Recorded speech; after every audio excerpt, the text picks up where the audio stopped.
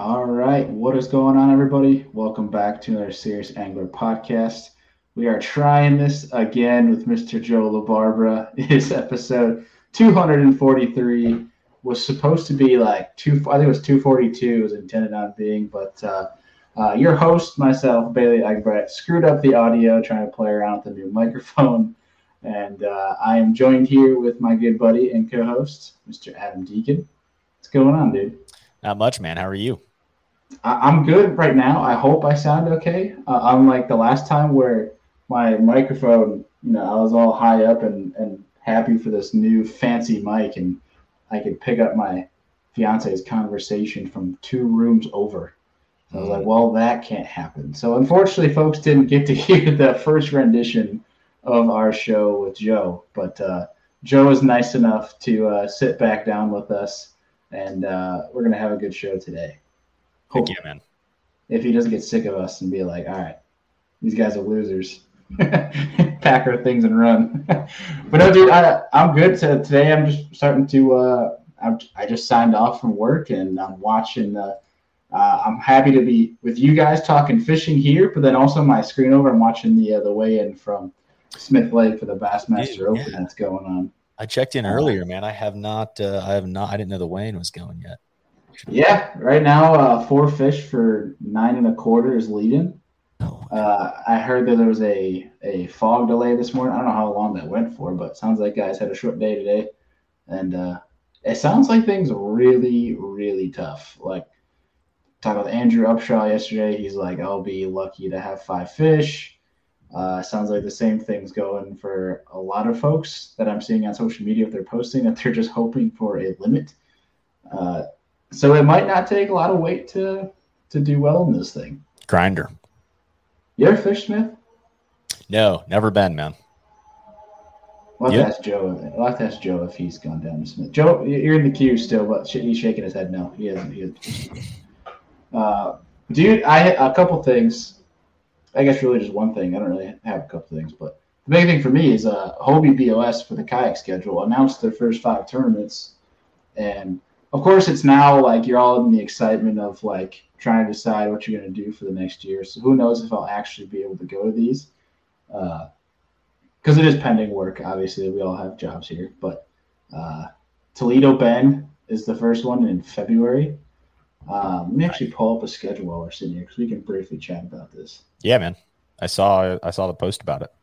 Yeah, he posted it on Instagram. Yeah, the first one's Toledo Bend in Louisiana, February 12th to 13th. And I have heard mixed things about it. It's either going to be a smash fest, but then people are like, it's going to be super cold and brutal. But either way, it's going to be early February. And that's like, for me, we're going to still have ice, and I'm going to be itching and foaming at the mouth. So I will probably make that 20-hour trek down to Louisiana, link up with my buddy Zach Hall, which is like his home pond. And we'll see what happens. But the next one, let's see. We have Santee Cooper, March 26th and 27th. That's gonna be sweet, dude. That's insane, and this is where I'm really bummed. I'm bummed, but I'm not bummed because I'm kind of excited for that weekend. Anyways, I'm excited because with my job, I get to go work the Major League Fishing Red Crest, and that's like the first Red Crest Expo. So that'd be kind of cool because it's like the first of its kind. We'll see how that goes. I get to work that and go to Grand Lake, be in Oklahoma. But that's the same weekend as Santee Cooper. So I'm kind of bummed I don't get to fish Santee. But, obviously, we'll get down there eventually. But yeah, the next one is one I plan on going down to, and that is Lake Eufaula on April 23rd and 24th. And that one, you're going there in like 2 months. Yes, in the beginning. Almost to the day. Yeah. Yes. Yeah, man. I'm curious. We'll be having some conversations. No, yeah, I mean, it would be completely time of year, but I'd be happy to tell you my thoughts on the place. I've heard a lot. I know. it should be, I don't know. I'm pretty interested to see how it shapes up for you guys. But end of April, it could be interesting. They're definitely going to be done spawning. That's a fact. So it'll probably be just a brush pile bite. And then next on the list is one that they went to last year, which I've heard from many people was a favorite than this year's schedule. is Broken Bow Lake in Oklahoma, which I've heard is absolutely gorgeous. Yeah, dude. When I saw that, is it a small lake? Is it a big lake? Giant. I've heard some of the Oklahoma guys talk about it, but I'm curious to why there's not any other, you don't see Opens there or Toyota Series or, it's kind of undiscovered from a big tournament perspective. Maybe it's different in the kayak world, but I would love to see where that's at and get on the thing. Yeah, that is. You know what I'm going to do here, because we've had him sitting in the queue for almost 6 minutes here, and he probably would add some valued input to the schedule here. We're going to bring Joe in here. Joe, what's going on, dude? What's up, guys? We figured we'd add you in if we're going to talk fishing and talk lakes. You're a guy has traveled. Yeah. Probably just foaming at the mouth to start adding some input. Super cool. I'll just be here listening. Have you been down to Eufaula or Santee? No, I mean, so like a lot of the tackle trap guys that I hang out with a lot, love that body of water. I have a friend who's in the military who was stationed there for like 2 years, who fished. I mean, he bass fished there a lot. Like, I don't know, the whole brush pile thing, it's like, it's not really my deal. So I haven't made it a point to be there. And I mean, I don't know if you guys watched I forget what they call it, where Upshot and Bradley Hallman and Castledine all get together. What do they call that show? Wait, like the most recent one? Yeah. Yeah. Okay, I watched, it was awesome, man. I watched the last half of it. But from what I know about some of the lakes down south and the brush pile driven ones, like, dude, I don't want to show up and fish at any level there unless it is the highest level. It's not my gig, because, like, dude, I have friends that live in the south that their second boat besides their bass boat is for dropping and moving brush piles. And I know people who, like, if it's a 2-day, like a full weekend event at some of these places down south, and like somebody shows up to their brush pile before them, they'll have friends go move it before the second day. Jeez. Yeah. So like, I don't want to be part of it. It's not for me. Like, I don't know. I don't have a group of friends where we coordinate fishing efforts. Like, I don't travel with anybody. Like, I may travel with Brad from Outcast Tackle, the guy that designed the chicken jig last year. Brad reached out to me after this year ended and said, "Hey, bud, are you going to fish all 9? Even if you only fish the 3 Northerns again, do you want to do it?" I said, I hesitated because I'm used to being alone. Like, I don't travel with a co-angler. I don't travel with anybody. I don't get information from anyone. But long story short is I don't have a group of cronies that we all like, this is our thing. I kind of am like Brandon in a sense that I'm friends with a ton of people, but not best friends with a single soul. And so I don't really, that brush pile thing concerns me because it seems like it's a team effort. And if you're not a local and you don't have a team, you're going to struggle on it a little. So I haven't got into it. I haven't made it progressively through my career enough to dabble in it yet. I got you, man. I mean, hot take on my perspective on this thing. As far as like, I'm hoping because it's a fall, kind of a late fall style event in Alabama. Like as far as official practice days go, I'm going to spend 2 days trying to find something on the bank and not even go near the brush piles. And that may be a death sentence, but like the way the team national is structured, right? Like, you have to basically win it or be in the top 3. So I'm swinging. So if I can get on a shallow bite where they're chasing bait or whatever it may be, there's a lot of grass in that lake. Like, I feel like the way Welcher fished it last summer or early fall. Exactly, man. And that's dude, like, being from out of town, that's how I'd fish it too. Yeah. It's the only way I'd know how to swing without like trying to do what, like, I don't want to go and do what everybody else is doing anyway. Yeah, and if you're gonna do that, I feel like in that situation, as far as if I do get stuck on the brush piles, like I'm gonna graph and find the greenest, nicest looking brush piles, and I'm not gonna have 100 of them, right? So like you're gonna have to sit on your 5 or 6. I mean, it may be more than that, but the ones that you feel comfortable sitting on, because you're just not gonna be the guy that's running and gunning hitting brush piles. But you may be able to find a lot too. I don't know. I just don't have experience in the area. You know? Yeah. Yeah, exactly. No, I heard like there's more brush piles on that lake than a lot of lakes in the country. Oh yeah, that's what my buddy who was in the Marines was saying. He said it's insane. Yeah. So, I've heard Lanier's kind of like that too. Okay. This is just a backtrack saying this is Broken Bow, so it's actually not giant, but how many acres? For a kayak tournament, it's pretty damn big.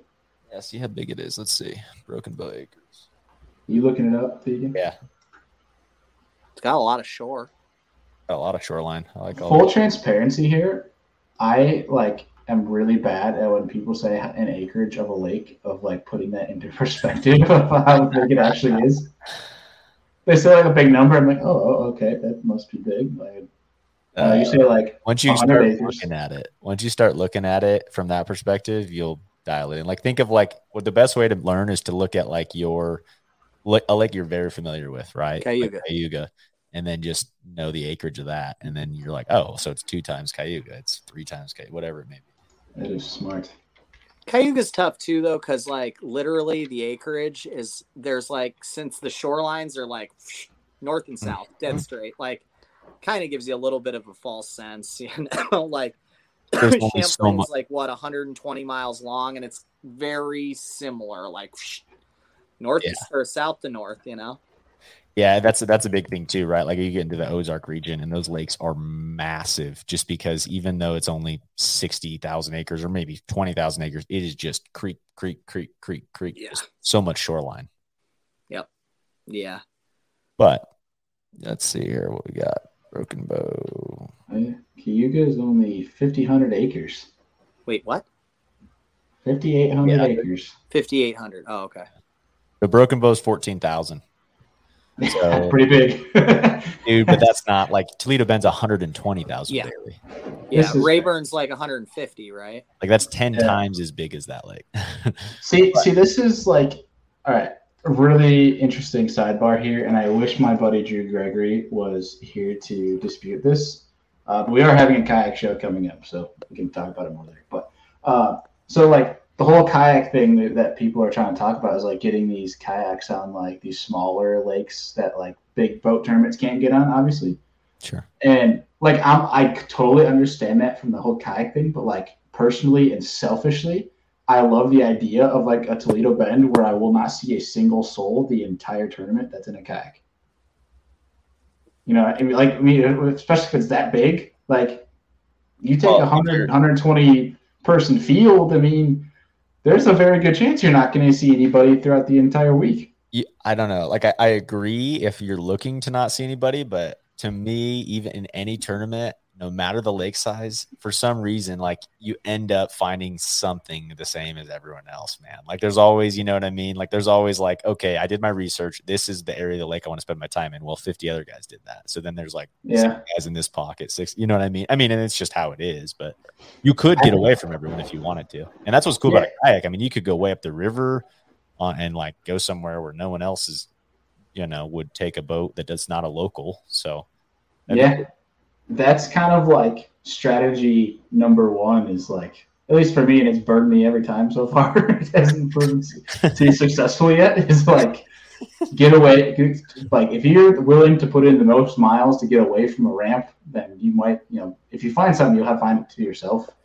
But that strategy worked out well for me in terms of Chickamauga, except I didn't account for the massive amount of local tournaments that go out of there. And then a boat beat me to that instead of a kayak. So, yeah. And then now completing this, so I stopped boring Joe here. No, not at all. The fifth tournament they announced is June 4th and 5th on my favorite place in the world, Lake Chickamauga. That will be a fun one. There's definitely going to be boat tournaments that day, probably like a 300 boat field tournament, but it's June in Chick, so that should be fun. Heck yeah, I'll be man. scouting the SLR for opening day monsters. You're That's 2 gonna need weeks you're gonna need a before 30-pound opening bag, day. son. What's that? You're gonna need a 30-pound bag, son. Dude, okay, so here's what it is I grew up fishing Cayuga. I spent 25 years bass fishing there. I spent the last 5 on Oneida. I've had enough time. It's time to move on. It's time to start that learning curve at the St. Lawrence. I like it. It's just time. Like, dude, I spent 5 years at Oneida. I called it my home for 5 years. I only fished Cayuga about 4 times in that 5 years after doing it for 25 years with the old man. It's time to move on. Like, I'll start at the bottom. I don't care if that's what I know. I can get to the top. Like, I believe in my heart that I can figure that out, and I'm gonna start putting in the time now. It's time. You know, I like that mindset when it comes to like high level tournament fishing. My thought process has been every year focus on something that's really going to be, whether it's an area or a lake specifically, or something that's like that, where it's a current related situation. I mean, like that to me is a good way to really have that. Like, okay, obviously I have my regular tournament season, all these tournaments to fish, but my one really heavy thing I'm going to focus on this year is boom. Every weekend that I have free, I'm going to go to that lake. So I like that mindset. Well, I mean, like, dude, I actually decided, like, no joke, this is not for the show. Yeah. I decided, like, I had said I was going to fish it for like 5 years, but I made up my mind 100% after I watched your video where you broke down major tournament lakes. Dude, thanks. Well, no, but I mean, because it makes sense. Like, I knew one of the reasons that it was very valuable to me to fish Cayuga so much was because a lot of high level events for a while had gone there. So I'm like, oh, my experience on there is really valuable. And that is why I started going to Oneida, because I noticed at the time the Costas were going. I noticed the Open was going at the time. Like, they were scoring points that eventually made it on your list. So after I fished the SLR, I think I might have watched it even on the way home. I want to say that, I'm not 100% sure, but I think on my drive home from the St. Lawrence, the day after I fished the BFL Super, which was day 3 of the Open, since I didn't make day 3, I was watching it on my 3-hour drive home, and I'm like, well, actually it was 4 hours home because it was from Messina. It's only 3 hours from Clayton I live, but I was like, it's time. It's time for me to learn the next major body of water that is going to help me progress my career. And right now the SLR is number one. Number one. Yeah. So like, I mean, and like they talked about it on Castledine and Upshaw and Hallman's show the other day. Like, dude, there's like Ike and Ellie, the schedule set up perfect for him. Like, Upshaw even said he wasn't terribly surprised that Mike requalified because the schedule lined up in his wheelhouse. Well, right now, I believe if the schedule generally stays the same, I've been fishing the BFLs and the major bodies of water in this area long enough that someday a little bit of luck and a lot of experience will help line me up for when it's my time. Mm-hmm. And all I'm going to do is keep plugging away. It's time to go to the next body of water for me. And honestly, after that, I'm going to start going to Chesapeake all the time because that's 3 hours and 15 minutes away. So I'm going to give it like 3-4 years of SLR,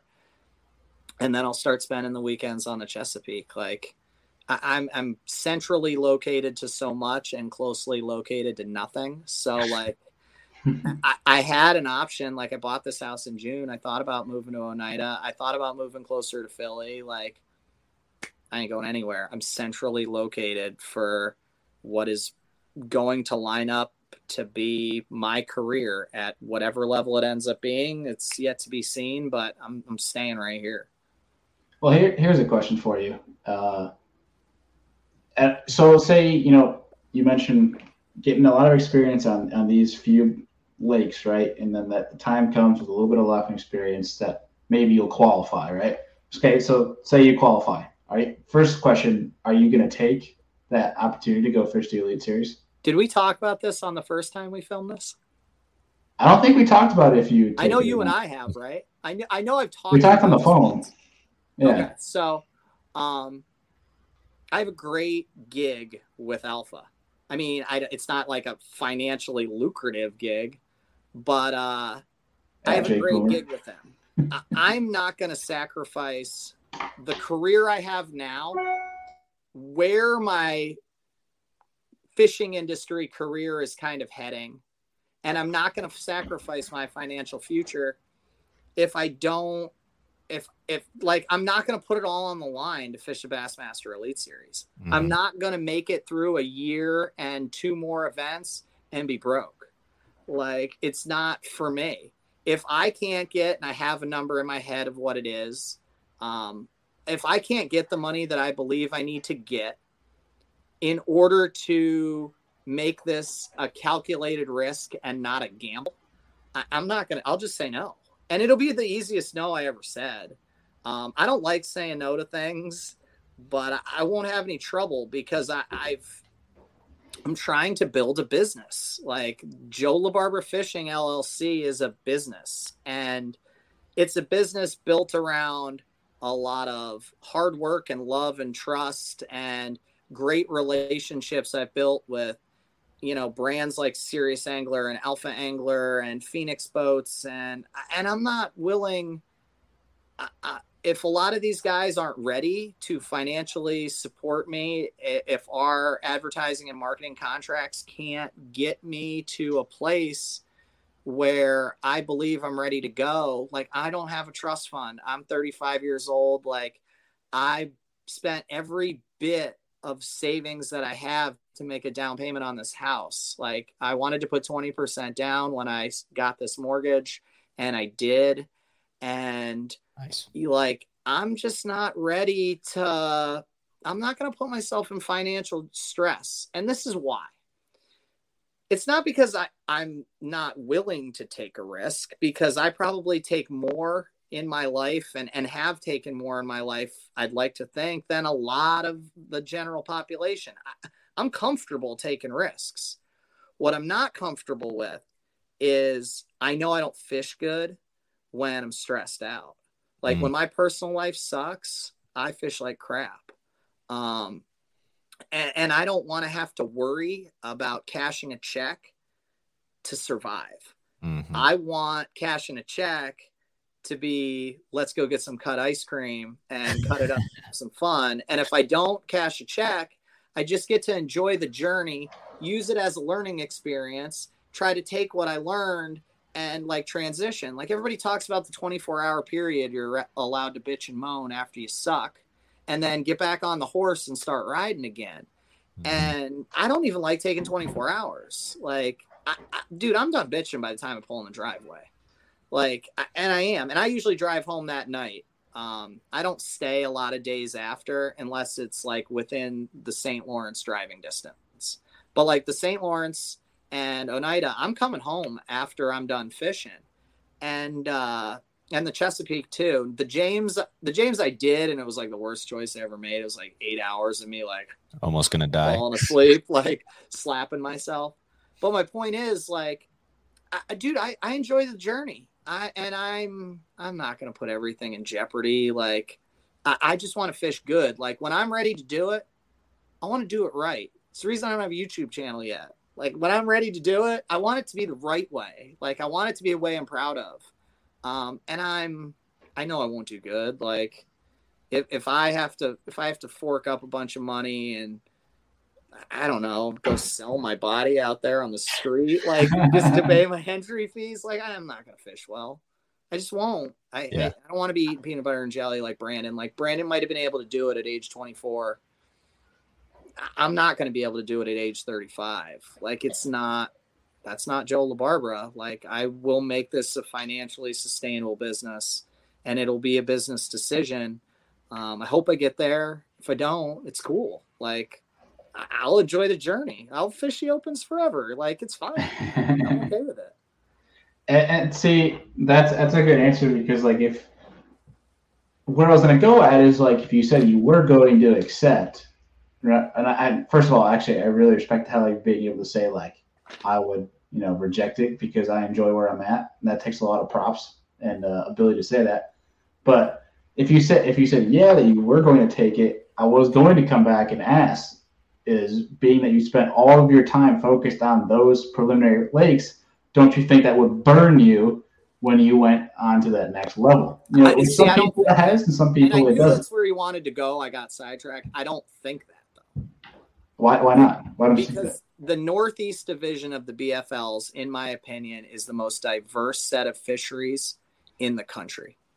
We go from fishing the Potomac River in late April, early March, to the Chesapeake Bay, and the Upper Bay is weird. Dude, the Potomac is weird that time of the year, and the Chesapeake is even weirder a month later. And then we go to Cayuga and Oneida and the St. Lawrence, or we go to Oneida, Champlain, and the St. Lawrence. And we're talking about some of the most diverse fisheries I've ever heard of when you collectively put them together. I mean, Champlain alone is one of the most diverse fisheries in the country. It's 121 miles long. Yeah, and you can fish from the lock that goes to Lake George all the way to Missisquoi Bay in Canada. And it's diverse. And just like Paul Mueller came out of this region, Destin is from Grove City, about 15 minutes from where I went to college. Slippery Rock, what? But I believe that fishermen that come out of this region tend to be very versatile fishermen. I mean, there's a lot I need to learn. But I think when it's my time, I think I'll be prepared. I do. I think I could be prepared next year if it happens. I don't know if the business would be prepared next year if it happens. I hope it would. I have a lot of great relationships, but I mean, we'll see. I don't know, dude. I'm just riding the bus, man. I'm driving it as best as I can, but it's got its own autopilot too. Yeah, I don't know. Well, I can't believe we haven't even mentioned this yet because it's one of the first things we mentioned in our preliminary episode. That was a absolute disaster because of me. But is your business ready for any more dunks in the lake before you blast off? So luckily, are you going to bring multiple layers? If I cash in $3,000 checks, I'll jump off the dock every week. It was by far the finish that I'm most proud of yet, and it's not even closest to my highest finish. But it was just like the cap on an amazing month of fishing. So yeah, dude, I'll jump in head first every time if I have to. My headlamp survived. My Red Bull floated. I lost one alpha angler hat and just spent a considerable portion of the morning wet. So, and the funny thing is I didn't put the plug in the boat the next morning either. And NPFL pro Mark Schilling and I talk a lot. And I saw him pulling up with his wife, and I was like, dude, can Trinette stay in the water so I can slide my boat up on the trailer and put the plug in? Because I saw the bilge just spitting every 5 minutes. It just kind of burp a little. And I'm like, I know I forgot to put the plug in. Yeah. So if I need that stress every morning in a tournament, I'll still take it for $3,000 every weekend. Even every other weekend. That'd work for me. So I hate to make you say the story for the third time, but do you want to tell the folks what happened at Salem? Yeah, I'm cool with it. Dive in. Deke hasn't heard it, so he's got to hear it. I got to hear it, man. The floor is yours. So I had a great practice. I knew I wasn't going to win the Derby, but the week after Oneida, I spent the weekend ripping the boat apart and putting it back together because I like to do that. I like to take all the screws out, Loctite them, put them all back in. Some of them I Gorilla Super glue them. It just depends on the location. But I know every corner of my boat. I'm like Brandon, super OCD, super anal. I do it all myself. It's my thing. So I spent that weekend after Oneida. So it would have been that weekend is the first weekend of August, put everything back together. Took me 2 days to do literally everything. I was tightening down the latches of the compartments and stuff, everything.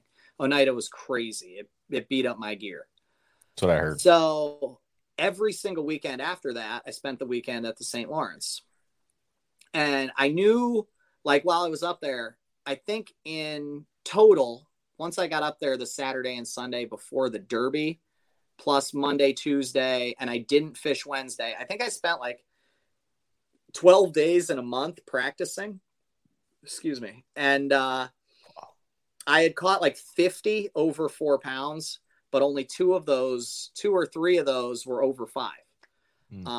So I knew I was going to be able to weigh in the low 20s, which I kind of needed. Like, I was sitting in 42nd after day 1 of Oneida, and it's my home body of water. I've been calling it that for 4.5 years, and I bombed. And I bombed because I was struggling with my personal life. I wasn't getting enough rest, and I actually put the business ahead of the fishing that week. I did a lot of like business stuff that I probably, in retrospect, like in hindsight, I shouldn't have done, but I don't know. I wouldn't do it over again. I'd just cut out the personal BS. But anyway, like I knew I was on good stuff, and I knew I'd be okay with that finish because I believed that, like, if I could catch 44.5 pounds, I thought maybe I could make the top 10. But I knew I was going to have to weed through like 20, 25 fish a day to do it, including my co-anglers fish, like, because I knew they were going to catch a couple. I knew some of the spots I was fishing, they were going to get some cracks at them too. So like I knew 20 to 25 fish were going to have to come in the boat a day for me to get to like 22.25 to 23 a day. Right. Mm-hmm. But I thought I could catch like 22.25 a day pretty easily. Cause I hadn't really lost a lot of fish in all of those days in practice either. And that's kind of key to this story. But, I just felt like I was on a numbers deal and I was going to be really, really happy. So I wake up super early in the morning, like over an hour before my alarm. And I'm like, I'm going to the lake, man. Like, I didn't want to go back to bed. I hate waking up to an alarm. So I was going and I was juiced up. Jeez. So I drive the half hour from Watertown to like up to Clayton, and nobody's there. I mean, there was like 2 guys in the water already and there was no one in line. So I like sped up there, like backed my boat in, but I didn't like take my stuff out of the truck. I didn't go through my normal routine. So I just like ripped the transom saver off, unstrapped it, and I like dumped her in, and I went and I parked at this really short boat slip up in French Creek. And it's like super dark in that marina, right? It's so dark there. I mean, dark. If you guys haven't been there, like any of the listeners, it's dark. Like, so I like quick have to like sprint like 100 yards back to my trailer, pull it off the ramp because people are starting to pull in. It's like 4:00, 4:30 at this point, like 4:30. So people are coming in. Like I might've backed in at like 20 after, and now it's like 4:30. People are, those early birds are arriving. So I like park the truck, and it takes me a little while to like grab everything and like make sure I have it all. And, I don't know. I'm like, but the whole time I'm like thinking about the plan, and I'm like, so my first 3 spots are all different, but they're all within like 15 miles. And I'm like, okay, if they do this at this place, like what's going to be my rotation? Should I maybe make a second drift, or should I just move on to the next one? Like, what are my reads? Like, I felt like Peyton Manning being like real cerebral. I was like, what are my reads going to be? Right. Mm-hmm. And like, I don't have a forehead like Peyton Manning. So that should have like set me off at first. Like, this is not for me. Like, but anyway, so I'm doing it. And I have like my rain gear, my lunch, like a Red Bull. Like, dude, I am hugging all of this stuff while I'm walking back. And I see Bailey. Oh, no, wait, that was later. Okay, you got to tell that part later. But I get to the boat, and like, dude, I straight up just forgot that like literally the dock ended at like the driver's seat of my boat. And and these docks are like 3.5. They're so tall. Yeah, yeah. Dude, I walked right off the end of one. I mean, like arms full. Face is what hit the water first. Like I might have gone like this, but like my foot never touched the end of the dock. It just like yoink, like, and I just fell 3.5 feet. Oh And my like I gosh. popped up and like I didn't want to let go of my rain gear or anything. And like it's really deep in that marina, like I never touched. Wow. So like I mean I was like gasping for air, like and like Pedaling. just like threw my stuff on the back deck of my boat. And like I popped up and I was like, don't laugh yet. And like I like kind of like got myself together. And I was like, oh my God, what did I just do? And I like, my Red Bull was floating. Somebody tossed it to me. Like, I realized I lost my hat. I like did a quick inventory. Like, did I still have everything? And like, I hadn't lost anything but my hat. And I was like, and I knew I had spare ones in the truck and spare ones in the boat. And I was like, I just yell out, I'm like, okay, you can laugh now. And like 4 dudes just like lose it, like out there in the dark. Right? Like it was so funny, man. Like, and then like, but now I start like panicking because I'm like getting a little cold, right? And it's like 4:30. And I'm like, what am I gonna do? And like people are coming up to me, they're like, Joe, why is your hair all wet? And eventually I just make the like decision after I had somebody like give me a shirt, somebody gave me like a dry pair of bibs, but I didn't want to take like any of my Under Armour layers off. Cause like as soon as I took my AFCO Reaper off, dude, I was steaming. Like all my body heat was getting out and it was getting out through my Under Armour. So I'm like kind of getting like slightly panicky. Like, how am I going to manage my energy? Like, and all of the things that I need to manage just to get to my first fishing spot. Like, what's the best course of action? And finally, one of my buddies just convinced me, go sit in the truck with the heat on. Like, things aren't going to get worse there, at least. You're going to be wet, but you'll be warm. Like, maybe you can calm down to decide what you should do. And, like, I wasn't, like, outwardly panicky, but in my head, I was going, like, 100 miles an hour because I was like, did I just blow the last month of God knows how much money and, like, energy I put into all this, and now I may not even find out what the payoff is going to be. And I was like nervous about it.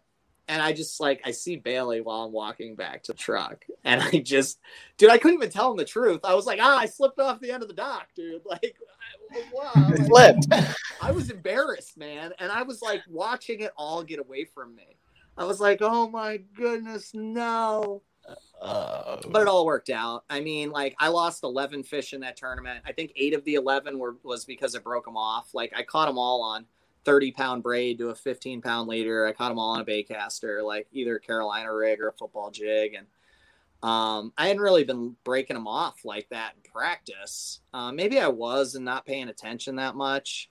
But I mean, it wasn't at the rate that I did it those 2 days, but I know the fish were there to have caught the weight I wanted, but I still wouldn't have made the top 10 anyway, because it was higher than I ever would have imagined. After the pressure that place has taken this year, I cannot believe it took 46 pounds to make the top 10. Smallmouth, man. It's crazy, man. It's the number 1 fishery in the United States for a reason. Like, That is a fact. Yeah. It was just funny. I parked Chris Johnson's truck, get out of the truck, and I'm like walking around to the hood to go down the hill. Like, those where all the Corey's. trucks are Those staged. Corey's, right? No, it was Chris. I was with Chris, not Corey. I thought you drew Corey. I don't know. I thought you were driving the Power Pole truck when I saw you. No, it was the Under Armour truck. Gotcha. And that's when I saw you, and you're like, Bailey, you would not believe what I just did. And I was like, what? And I can barely see it. It's still pitch black out, and I just hear Joe's voice, and he goes, dude, I fell in the lake. I was like, what? And he goes, yeah, I fell in. And I'm like, how the heck did you manage that? I slid off the dock. I was like, you're an idiot. It was rad. But like honestly, I think it took my mind off everything. I think I was gonna overthink stuff, and it made me go out and fish.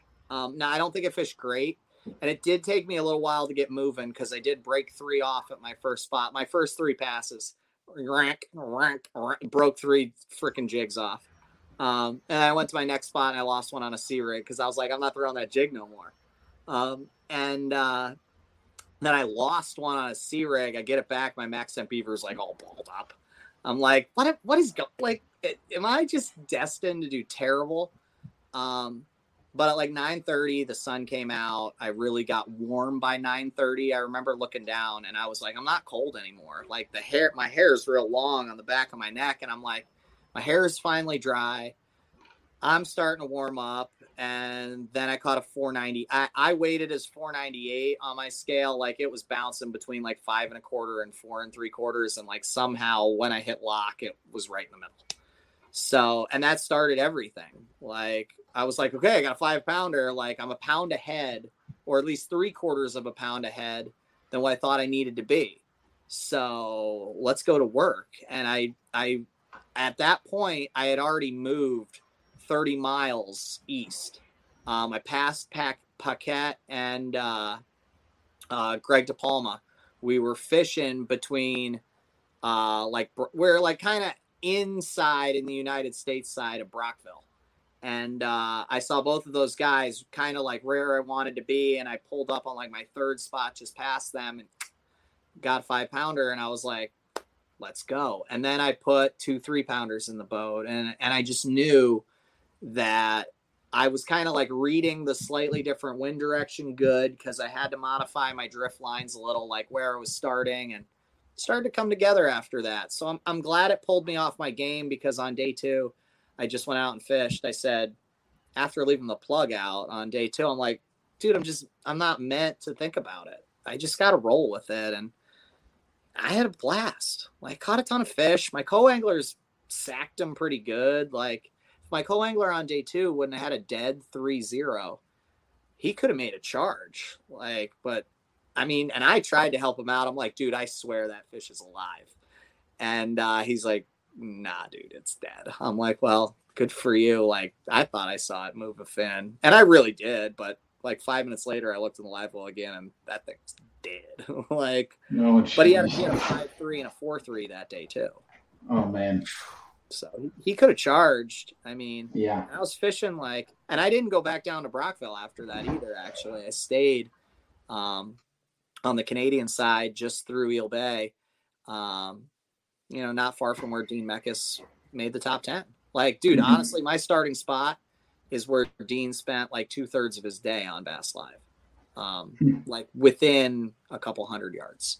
I never fished the drift he was on, but I mean, they live there.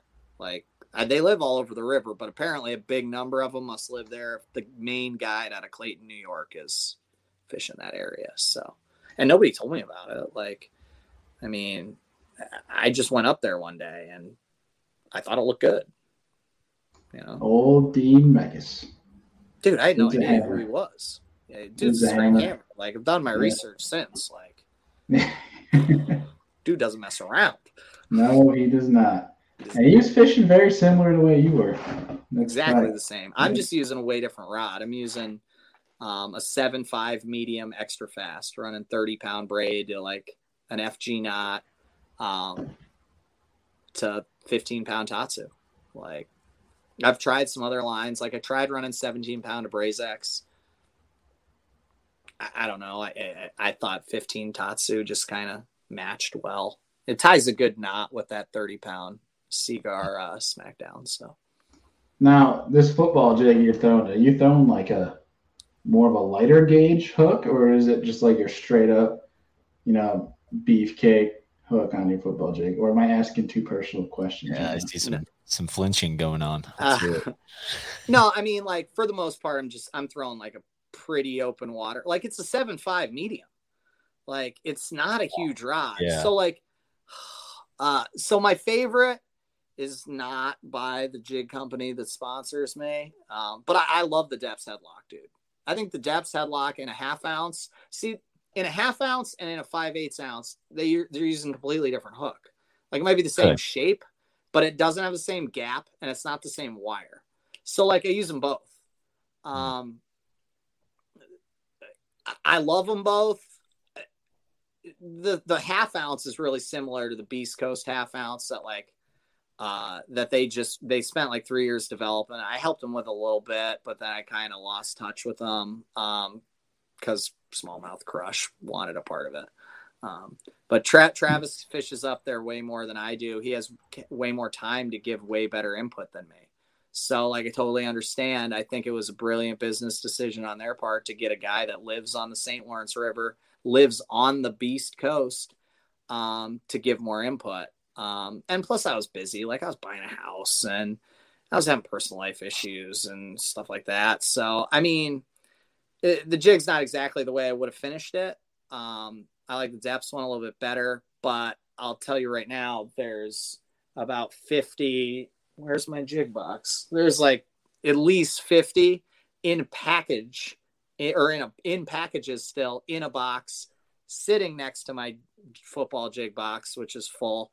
And then I have like at least 40 or 50 headlocks too. So they're the two jig that I throw in open water now. There's no weed guard on either of them. So, I mean, I've used like Mullix makes a decent one. I just cut the weed guard off of it. The Picasso Aaron Martens one's really dope too.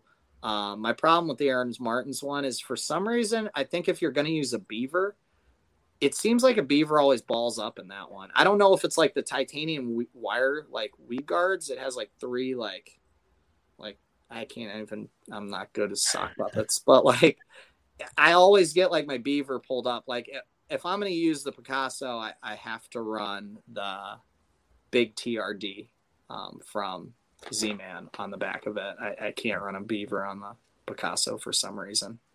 Are you mostly on those open water football jigs? Are you a beaver trailer guy? I let them tell me what they want.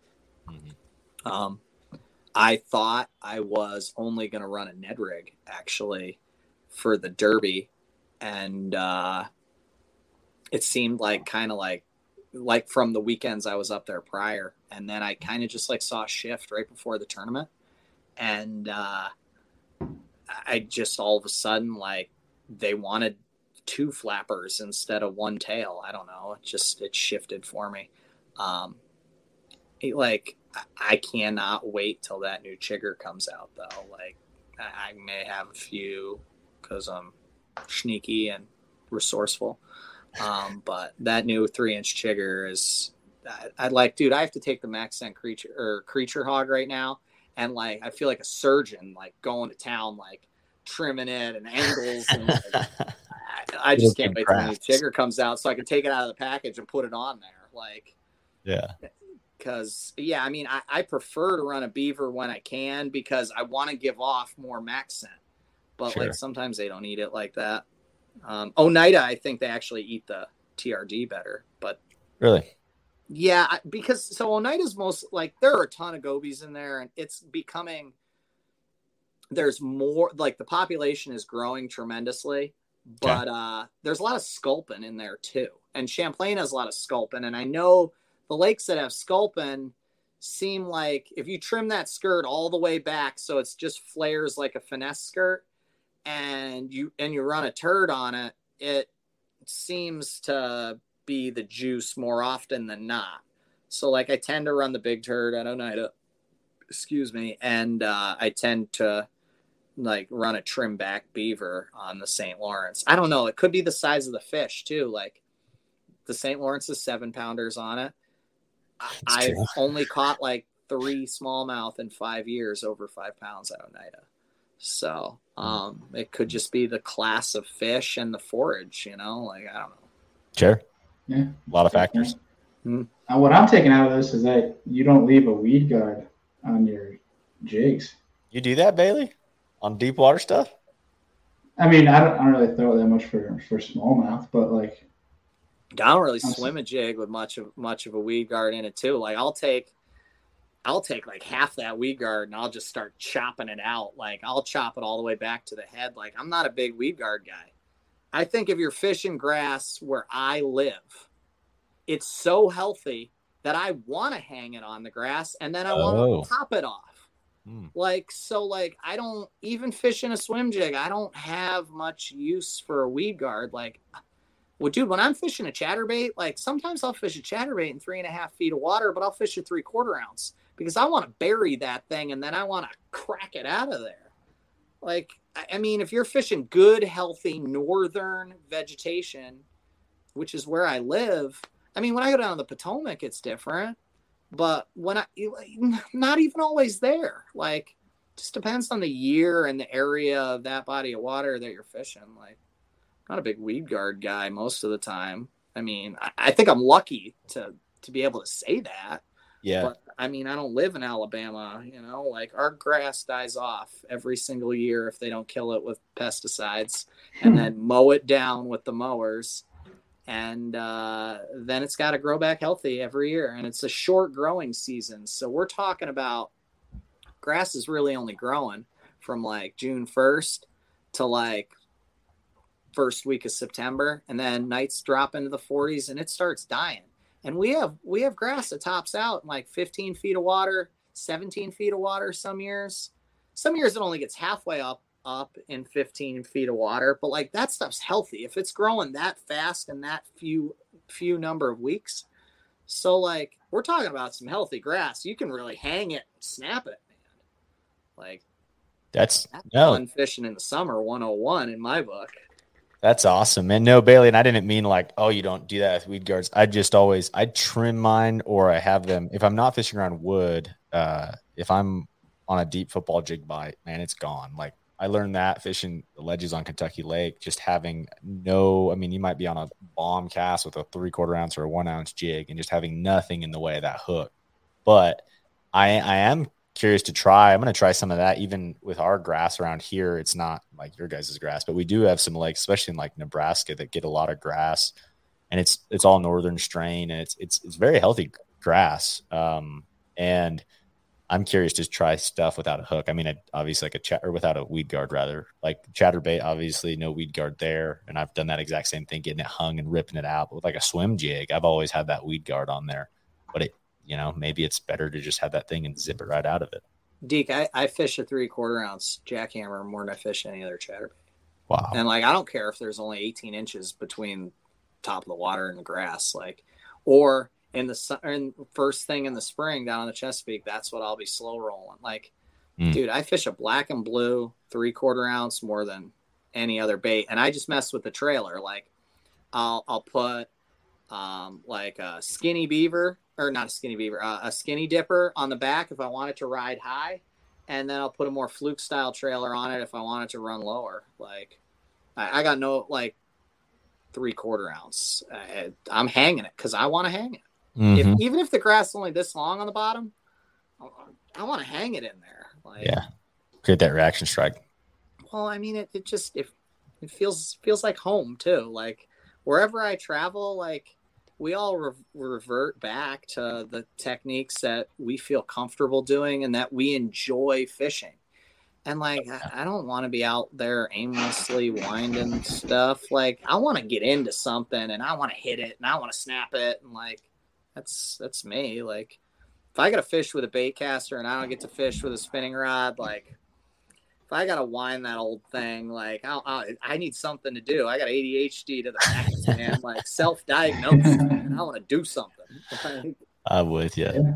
That's maybe why you start playing around with that more. Like when I know there's no grass around, taking the weed guard completely off. I don't do that. Like I'll be honest, I had a queen tackle finesse football jig tied on for St. Lawrence to drag, and I trim all my, all of them that I throw, but I don't remove them completely. Get it out of there. Get it out of there, man. No, nothing to get in the way of that hook. Well, because here's the thing: but I also say that though because I haven't had an issue with it. Mm-hmm.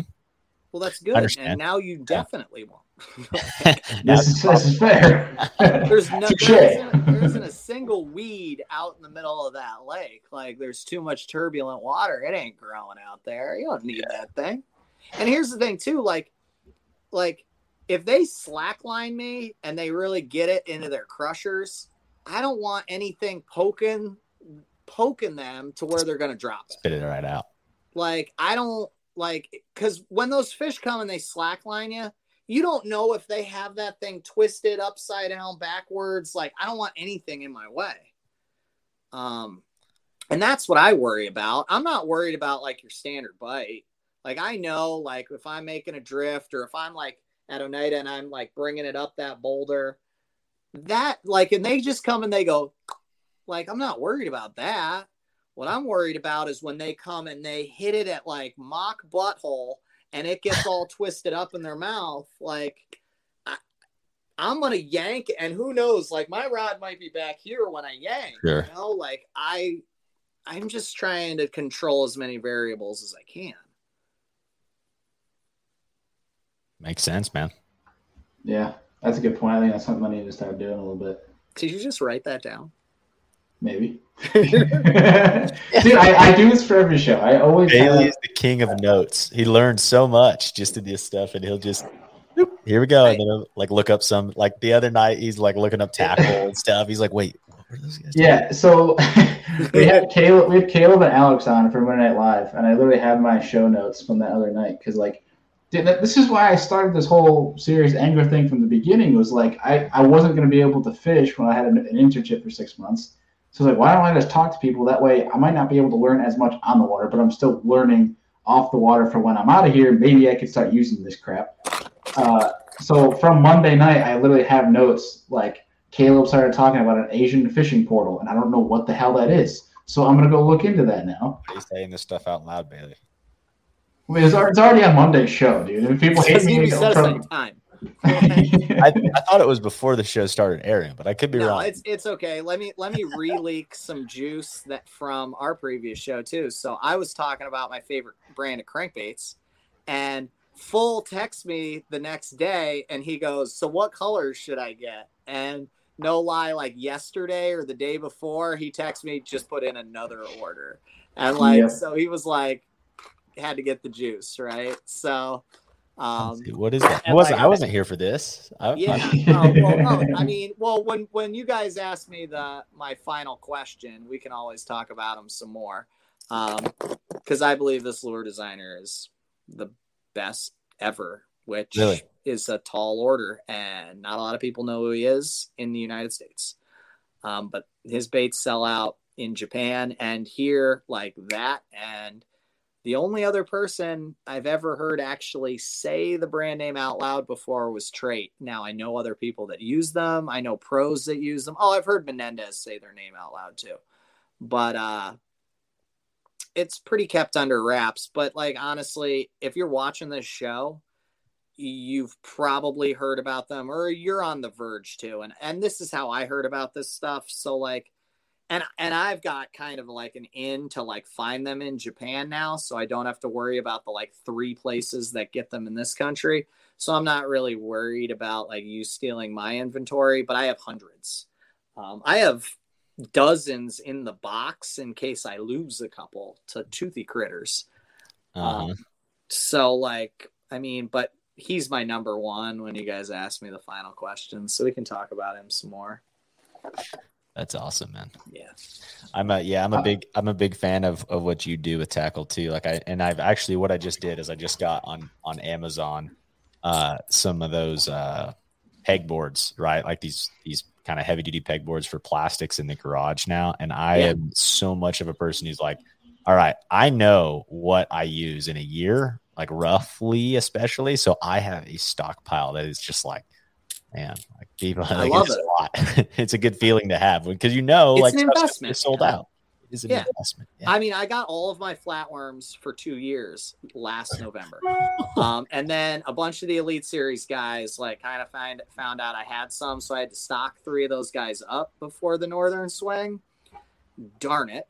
But I was happy to do it because I know the day I come calling, it's going to be saving grace for me. So, I still have enough to get me through a whole nother year. A lot of those guys sent them back to me too, the stuff they didn't use.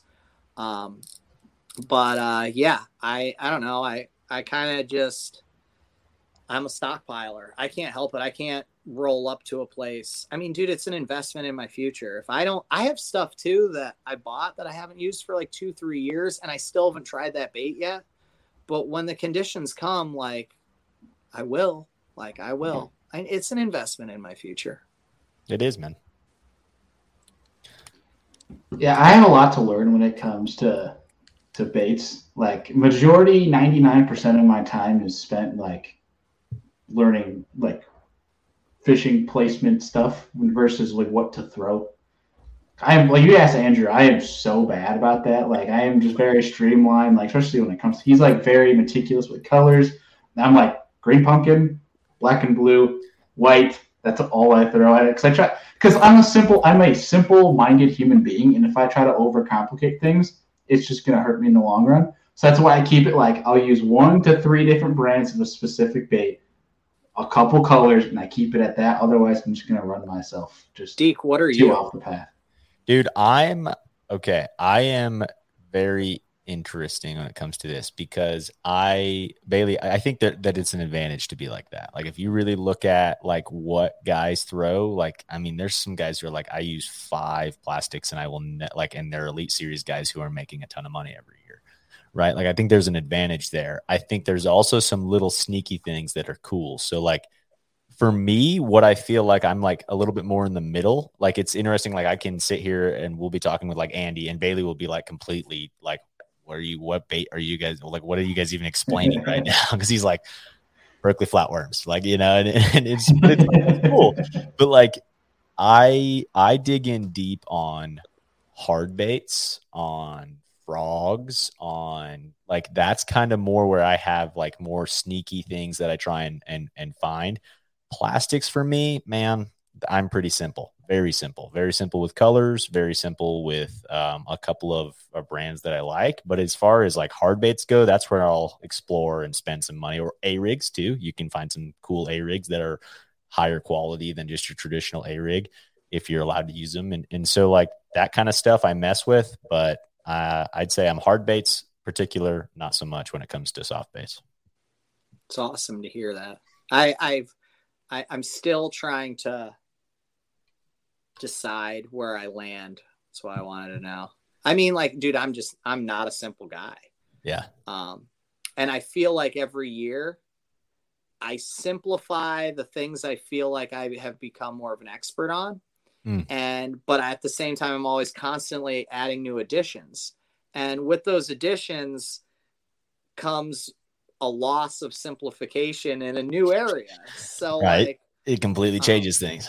Yeah. So like, I feel like I've never actually become more simple. I feel like what happens is I learn a little bit more for the stuff that I love.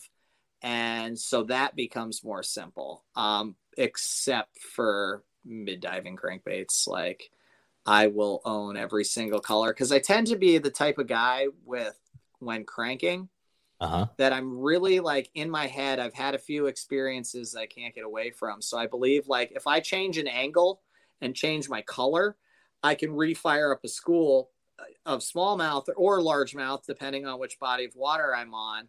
And so I have to own every color. Like I'm really bad about it, but because I know the drawing power that they have, and I gain a lot of confidence from changing a color and changing angles and still making it like in my ability to not have to leave, because I'm not like a runner and gunner that much. Like I'm going to pick apart an area. So I think that kind of is what plays into like when it comes to like being particular, when it comes to OSP crankbaits, like that's only 2 different baits, like 2 rows at the bottom, 2 rows at the top, but like I gotta have them all. Yeah. And darn, I just said the name, but like now I've heard this name. Yeah. Yeah. So like it's just, I don't know, like there are certain things I'm like silly about, and certain things that like I wish I could be even more simple. Like I wish I could be like Gussie and just be like, I'm using the hula sticks and green pumpkin. That's it. But like I can't be my only Ned rig. I can't do it. I'm not wired quite yet for that. And maybe I don't feel like I've reached expert level yet. Maybe someday. But like I carry like 4 frogs. Because I mean that's I can be simple. I carry like 4 different color chatterbaits because I don't need a ton. Yeah. I have a lot in the truck, but like I'll only use them like if the chatterbait I feel like is the deal. I only have like 4 in the boat, like 4 colors at a time. Just trying to become more of a minimalist. I like it. Dude, see, that's where I like go crazy, especially with chatterbaits. Like I only own 3 colors, and that's it. Like I hear people talking about like, oh, I gotta mix up this little color with that, and I'll go crazy with trailers. But like when it's just chatterbait, dude, I won't own other than a black and blue, a green pumpkin, or a white. I don't know. I love the like. I look at like people that are so picky about like the underbelly of a jig head on it, and I'm like, the fish isn't gonna give a shit about that. I don't know. That's Dude, just the funny thing about the jackhammer too is they make different colors in Japan.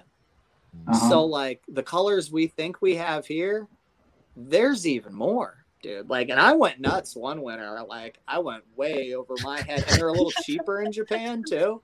So, like, you know, I was like, well, if I'm gonna spend $25 on DHL shipping, like, we might as well just order $450 worth of jackhammers. Like, I had to have like 3 every one in half and 3/4. Like, I don't know. I had lost control.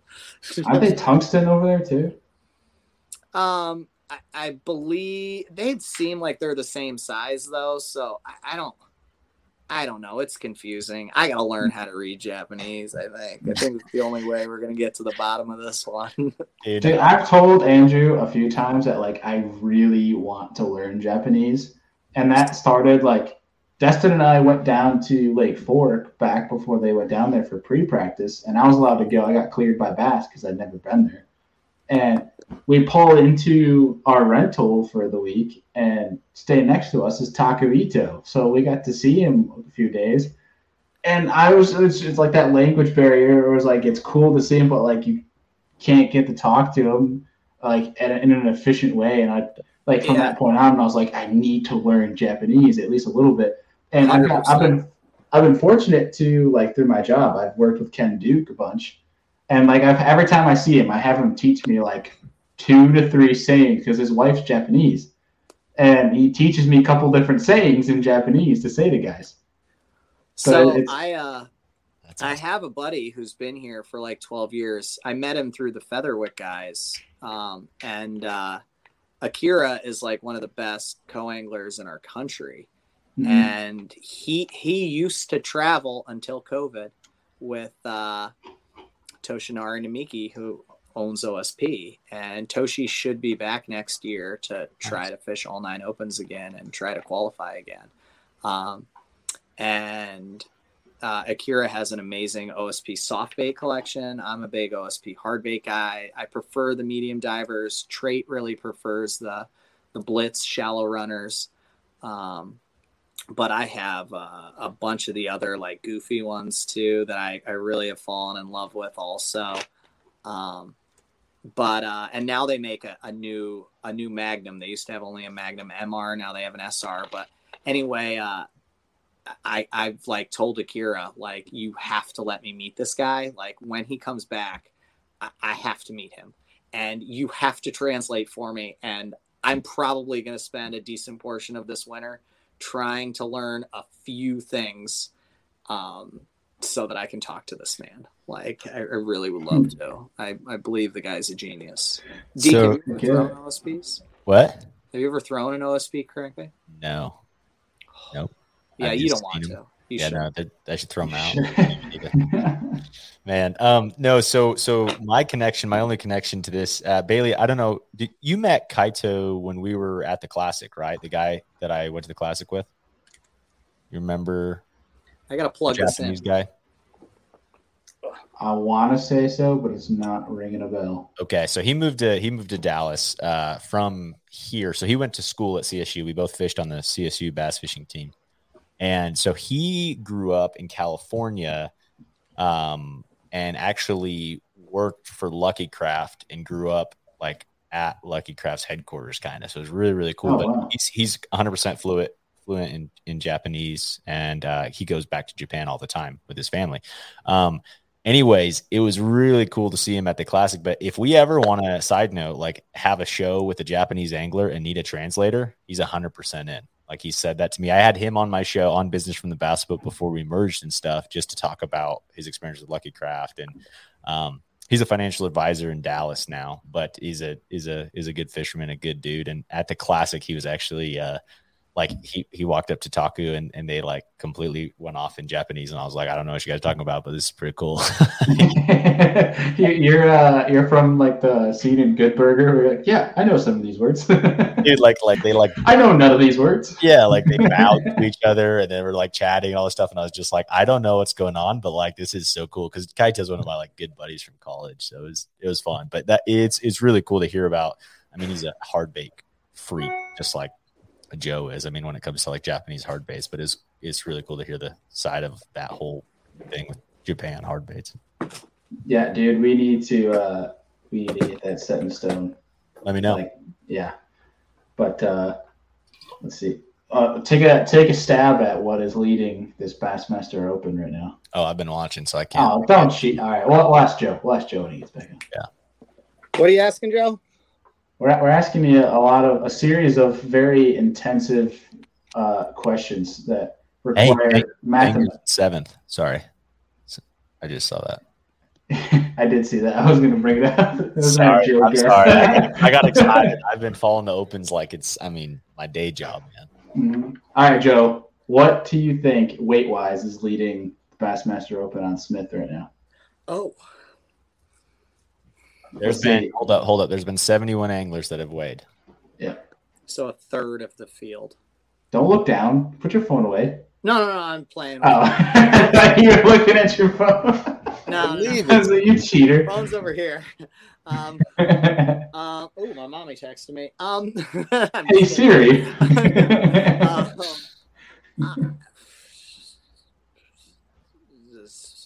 14 and a half. Wow. That was pretty damn close. 14-2.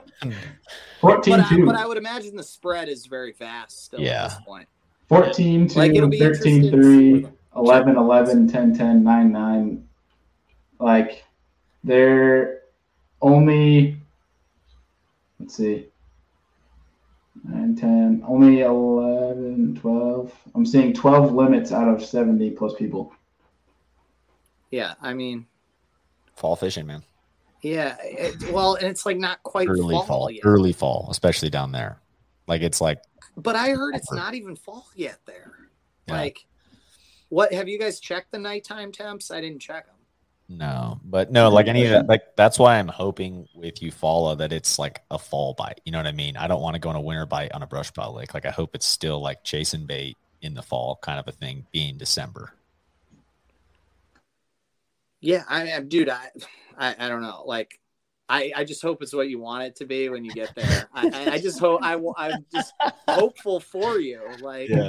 I hope it sucks for everybody else and it's great for you. I don't know. I just want to see my friends be happy. I don't even care about success at any level. I just hope they have success in their own lives. Like, I don't know. I have no idea what it's going to be. I mean, I got some guesses. Again, like I just hope it, like in 60 days, that's what it is, Exactly, man. This is fair. All right, boys, we are going to start wrapping things up here. I actually have a friend coming into town. I haven't seen since. Hold on, can I do one shameless plug that I did last time too? Oh yeah, I mean we're still not done. I still got another question for you. But yeah. I gotta do your Daiwa plug. The Daiwa reels, like the shameless Daiwa plug, like Rembrandt reels, Dr. Daiwa, like hooked me up with the Steez 1000.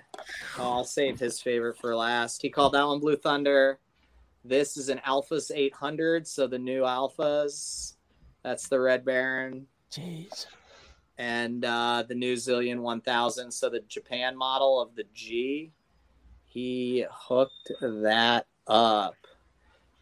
So we were joking, like, what's some wizardry right there. That's a sesame chicken, doesn't it? Or no, that's what he said. And he's like, I guess he asked one of the Daiwa guys to send him what it would look like one of the Daiwa Japan guys to send him what it would look like what would Venomous Viper be, because that's what he wanted to call this one. He like had the idea for it before I even sent him the reel.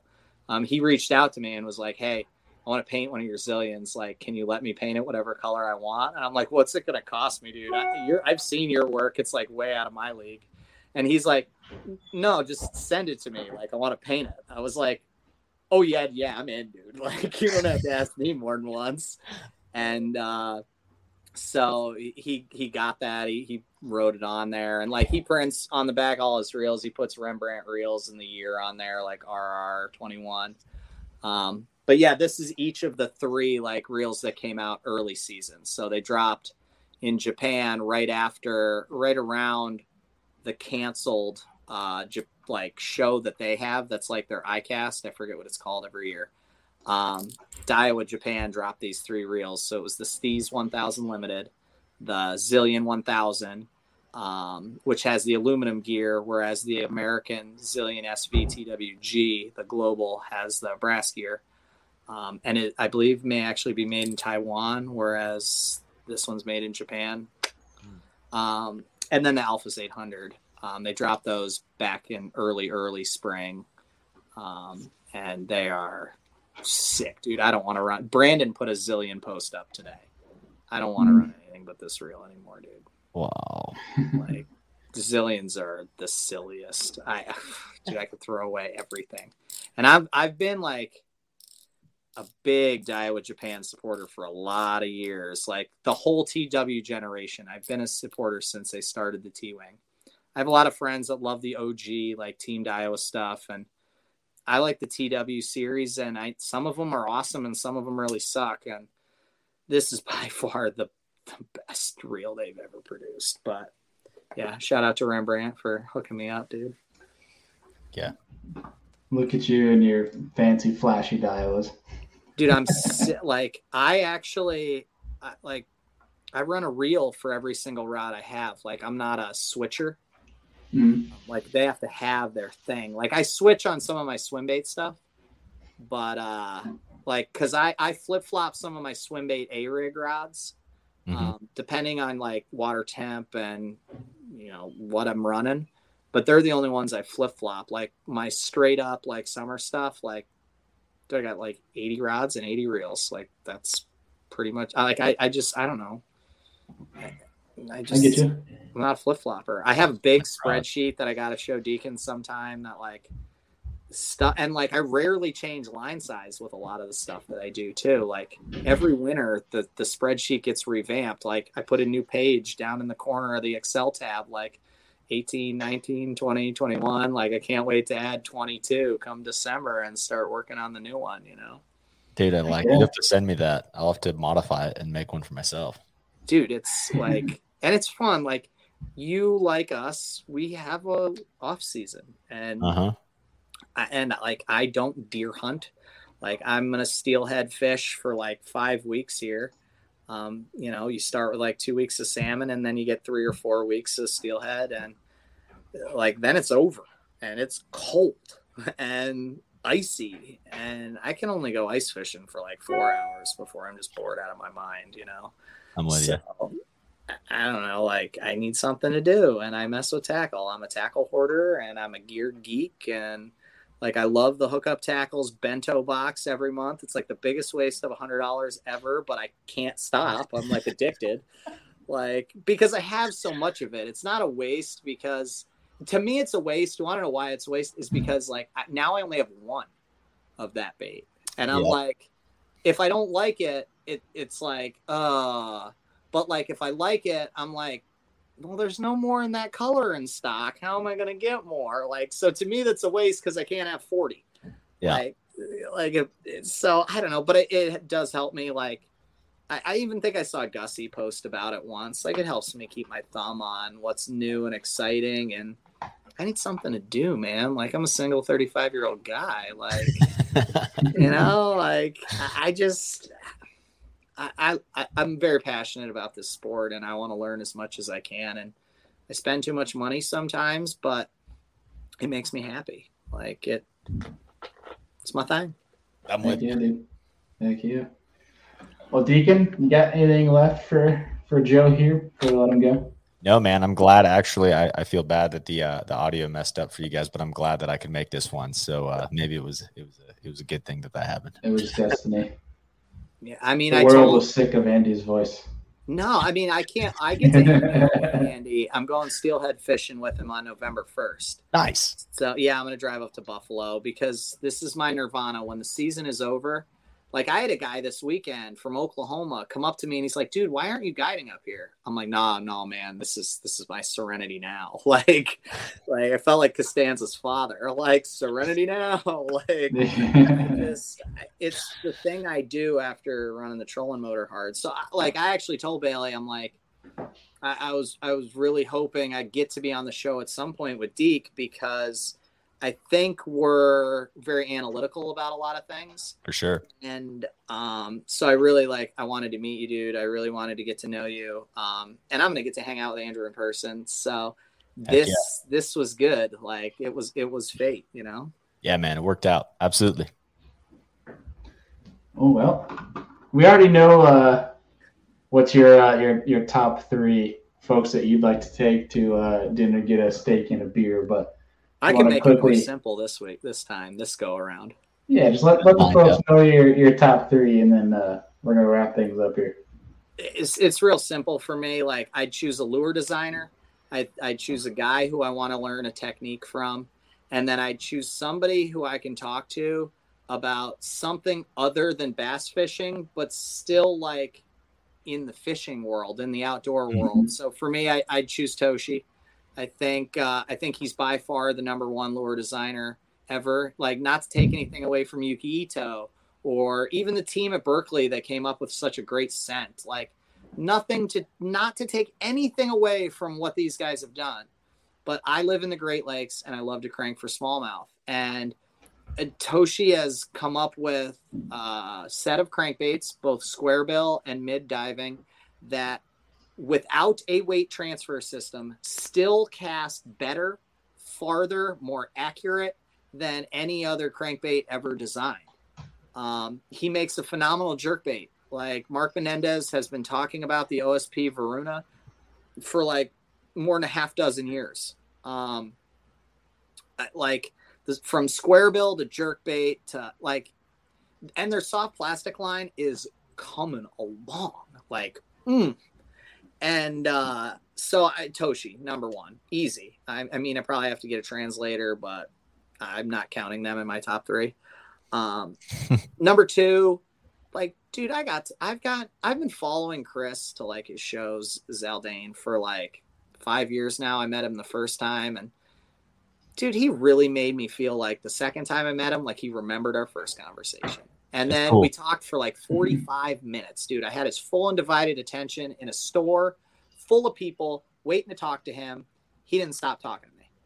And ever since then, I've been a big fan. And I started following him really closely. And when he started implementing big baits into his arsenal and then started talking about small baits into his arsenal, and we, as Chris gained more and more success in the last 5 years, he's been exposed to the ability to talk about his versatility more. And I've learned that he's a tremendous teacher, and I'm a teacher by trade.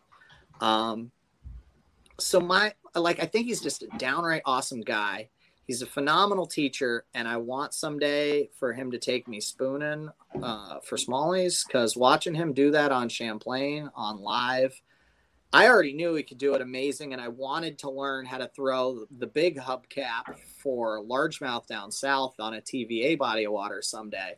But now that I know he can do the same thing for smallies, that skyrocketed him right behind Toshi.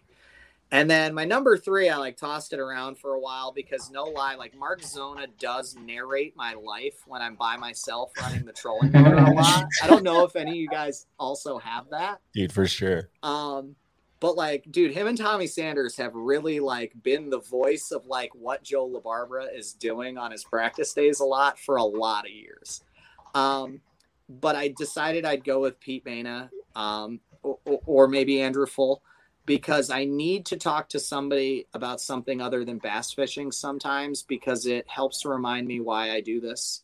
I've had a lot of good years where salmon and steelhead fishing was fun after a season, but I've had a lot of bad years where it saved my year. And last year I was not happy with how I did, but I started talking to people when I was up there.